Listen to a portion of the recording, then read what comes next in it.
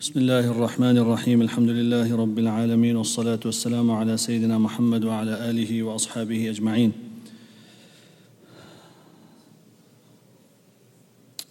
We commence with the dua and the dhikr that Rasulullah ﷺ instructed us to recite abundantly during the month of Ramadan, and we recite it a few times as a reminder, not only for now but inshallah throughout the day and night whenever we remember inshallah. أشهد أن لا إله إلا الله أستغفر الله اللهم إني أسألك الجنة وأعوذ بك من النار. أشهد أن لا إله إلا الله أستغفر الله اللهم إني أسألك الجنة وأعوذ بك من النار. أشهد أن لا إله إلا الله أستغفر الله اللهم إني أسألك الجنة وأعوذ بك من النار. Alhamdulillah, in tonight's recitation, Surah Al-Anbiya, the surah in which a great deal of mention was made of the Anbiya alayhimus salatu wassalam and certain aspects of their lives. In amongst the verses, Allah subhanahu wa ta'ala says, وَلَهُ مَنْ فِي السَّمَاوَاتِ وَالْأَرْضِ, and to Allah subhanahu wa ta'ala belongs whoever exists in the heavens and the earth. وَمَنْ عِنْدَهُ لَا يَسْتَكْبِرُونَ عَنْ عِبَادَتِهِ وَلَا يَسْتَحْسِرُونَ, and the malaika who hold high rank by Allah subhanahu wa ta'ala, they are not proud to worship Allah subhanahu wa ta'ala, nor do they tire in worshipping Allah subhanahu wa ta'ala. They make tasbih of Allah, يُسَبِّحُونَ اللَّيْلَ وَالنَّهَارَ لَا يَفْتُرُونَ, without becoming tired. And then Allah subhanahu wa ta'ala says, لَوْ كَانَ فِيهِمَا آلِهَةٌ إِلَّا اللَّهُ لَفَسَدَتَا.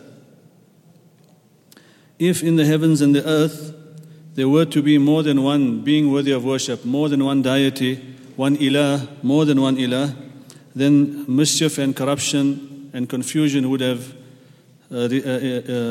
it would have resulted in confusion and mischief and corruption.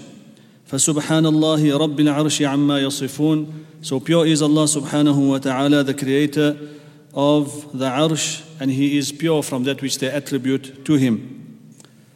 So this is one of the verses which explain to us Tawheed and our belief in one Allah subhanahu wa ta'ala. It has the textual evidence that Allah subhanahu wa ta'ala says, if you ponder and look at the perfection of the creation of Allah subhanahu wa ta'ala, it would lead to one conclusion, that the accuracy with which everything has been created by Allah subhanahu wa ta'ala, it is impossible that it could have been designed by more than one perfect being, which is Allah subhanahu wa ta'ala. And the ulama say, what happens if a person tells you that, okay, hypothetically, if there happens to be two deities and they had an agreement that we're not going to dispute, then what do you say? So the ulama, in explaining this verse, they say the question would then be posed, does the one have the ability to challenge the decision of the other or not? If he has the ability to challenge him, then he is a superior one, the other one will be negated and only one will exist. If he doesn't, he will be negated and only one will exist. So La ilaha illallah, there's only one Allah subhanahu wa ta'ala, only one being who has brought everything into existence from non-existence, from the minute creation of Allah subhanahu wa ta'ala, which are invisible to us, to the great creation of Allah subhanahu wa ta'ala, like the malaika and the arsh and the kursi and the samawat. Allah subhanahu wa ta'ala also tells us about the malaika, that Allah subhanahu wa ta'ala has created these servants that do not disobey Him in any way, and they only do what Allah subhanahu wa ta'ala instructs them. There is another verse which was also recited, it was recited in Salatul Isha by our Imam also, and that is the verse in which Allah subhanahu wa ta'ala says, أَوَلَمْ يَرَ الَّذِينَ كَفَرُوا, has the people without faith not noticed and witnessed أَنَّ السَّمَاوَاتِ وَالْأَرْضِ كَانَتَا رَتْقًا فَفَتَقْنَاهُمَا, that the heavens and the earth were closed and Allah subhanahu wa ta'ala opened them. This verse, sometimes people go out of their way to try to say that definitely this describes the Big Bang theory. Okay? Now one thing we have to keep in mind, that theories are theories. And the Quran is the text of the revealed scripture upon Rasulullah sallallahu alaihi wasallam. Yes, we can say that we get indications, there seems to be some signals pointing to a particular scientific thing. But until it's not witnessed, then you can't say that the theory is, the Quran came to establish a theory, because tomorrow the theory changes, and they change the name from the Big Bang theory to the Big Expansion, then you're sitting with a problem.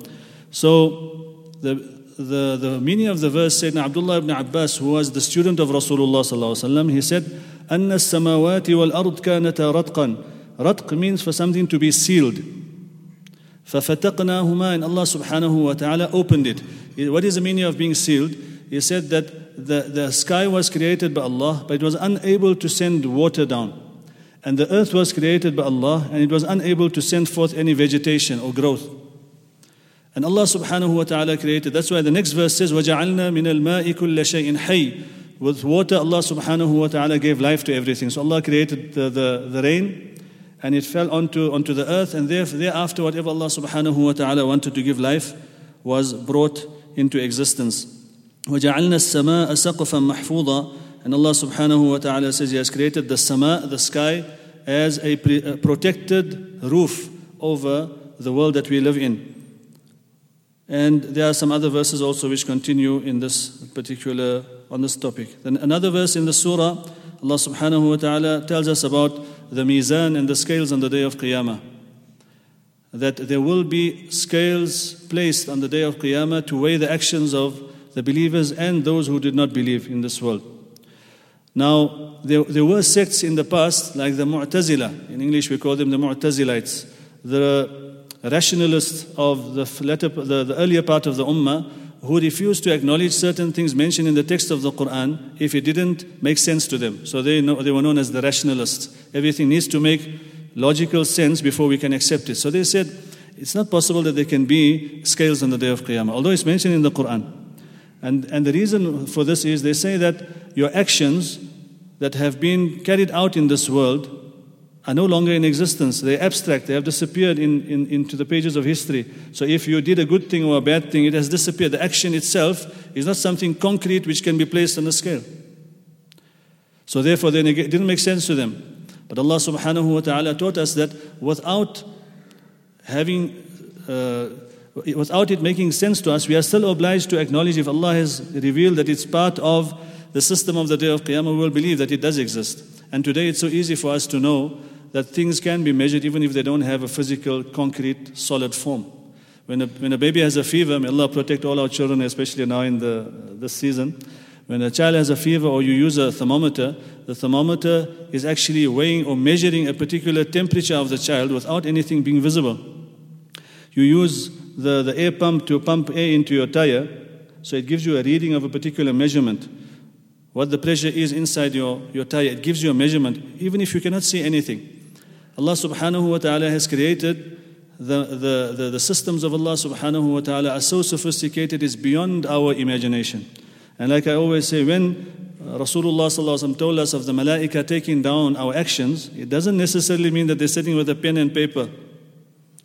Because nowadays that we can't even do. Our children forgot how to read and write. It's only typing. So they can't write. But the malaika, it's not necessary that they are writing down the way we assume a person would take a pen and paper. It is possible that Allah subhanahu wa ta'ala has given them such sophisticated means that they are able to document and note down every part of our actions. And those are things which we can easily understand even today in our day-to-day life. You get your printout of your tracker, that where you stopped and where you started your engine, or the receiver of revenue gives you a nice hisab of what you did do and didn't do, right? Even if we're trying to dodge it, but it is there. The phone calls we make, the amount of times a person went onto YouTube, he might be thinking, okay, he can press the delete on the history, but it's saved somewhere there. So if that can happen in the dunya, why would it be difficult for the malaika to be able to bring forth and show the history of a particular day in the life of a person? This is why Allah subhanahu wa ta'ala says on the day of Qiyamah, it will be said to a person, Iqra' kitabak, read your book, everything is there, just check your files. Go through the folders and you'll see. Every day, every date, every second. كَفَى بِنَفْسِكَ الْيَوْمَ عَلَيْكَ حَسِيبًا. You don't need somebody else. You don't need an auditor or an accountant. You can do it yourself. Everything is in front of you. كَفَى بِنَفْسِكَ. Enough. You are enough for yourself. So Allah subhanahu wa ta'ala has created these scales. And the form of it, Allah subhanahu wa ta'ala knows best. Some ahadith tell us that Rasulullah sallallahu alaihi wasallam said, a person who outwardly would be very strong and physically well built, a person like that will be brought on the day of Qiyamah and placed on the scale, and he won't be equal to the wing of a mosquito. Which means sometimes a person will be weighed with the actions that was possessed in his life, with the iman, with the ikhlas, with the qualities that he possessed, and there will be a particular scale that will be able to measure his quality just by him standing on that scale. When you go through the airport, they tell you, okay, please, you got a headgear and then just go through this and open your arms, and the thing goes around you. And they've got special devices for particular people. On the day of Qiyamah, if Allah subhanahu wa ta'ala wants, actions will be weighed. And the weightiest thing in the scale of a believer on the day of Qiyamah, the weightiest thing, Nabi sallallahu alaihi wasallam said, the weightiest thing in the scale, أثقل شيء في ميزان العبد يوم القيامة. Not Salatul Taraweeh, not the Tilawah, not the Nafal. Khuluqun Hasan, good character, noble character.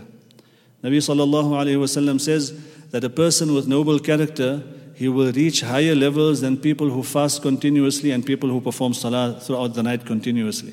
So one person, he doesn't take care of ensuring he's working on improving his character, but he fasts out of Ramadan. We're talking about the nafil fast, and he makes tahajjud and nafil, and he does a lot of extra a'mal, but his character is bad. That person will be beaten by that individual who's got less a'mal, less fasting, less umrah, less sadaqah, less tahajjud, but his akhlaq, he's working on his akhlaq. And this is why the ulama have mentioned that good character is such a bounty from Allah. It is such a powerful gift from Allah that many sins cannot cause much harm to it. And bad character is such a form of deprivation that a lot of good things cannot help you come out of that difficulty that you are in. If you've got bad character, may Allah protect all of us and beautify our character, like the akhlaq of Rasulullah sallallahu alaihi wasallam. So the scales, a person, and this is why the ulama say on the day of Qiyamah, a lot of us will be shocked. It will be a big surprise for many of us. Because in this world, we only see that which is apparent and external. And we become impressed with the images and the forms we see. So if a person is dressed, mashallah, I think I've got a beard and I'm dressed with the sunnah, so automatically I've got the key to Jannah. It's not like that.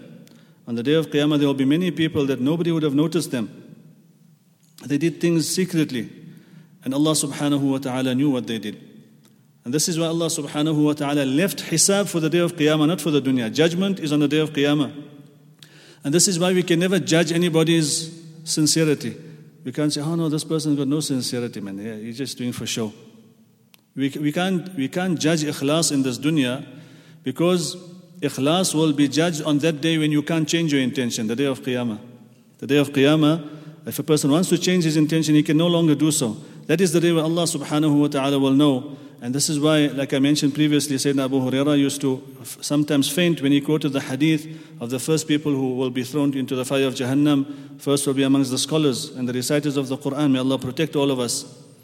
Because they had easy access to go to Jannah, yet it was done for other than Allah subhanahu wa ta'ala.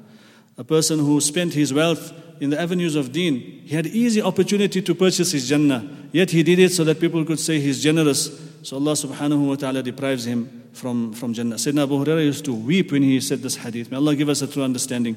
So our a'mal will be weighed. And one of the other indications of the scale on the day of Qiyamah is the fact that the amal will have weight. So it won't only be counted, you did one amal, two amal, three amal, four amal, but each amal will be weighed. And what's the quality of this? Was the ikhlas? Was it 100% ikhlas, or was it a bit of contamination? Was that amal in accordance with the sunnah of Rasulullah sallallahu alaihi wasallam? Or was the amal done and destroyed afterwards? Because that's also possible. Sometimes you can do a good deed, there might be sincerity at the time and while we're doing the action, but after some time we can destroy the a'mal. Allah subhanahu wa ta'ala says in the third juz, Ya ayyuha alladhina amanu la tubtilu sadaqatikum bil manni wal adha. O people of Iman, do not destroy the reward of your sadaqah by reminding people of your favors. So we did a favor unto someone. At that time it was sincere, nobody knew about it. And now perhaps we're noticing this person in a gathering, and we come up to him and we try to remind him of that favor to make him feel as if he owes me something. By doing that, I've destroyed the thawab of the sadaqah which I perhaps gave 3 or 4 years ago.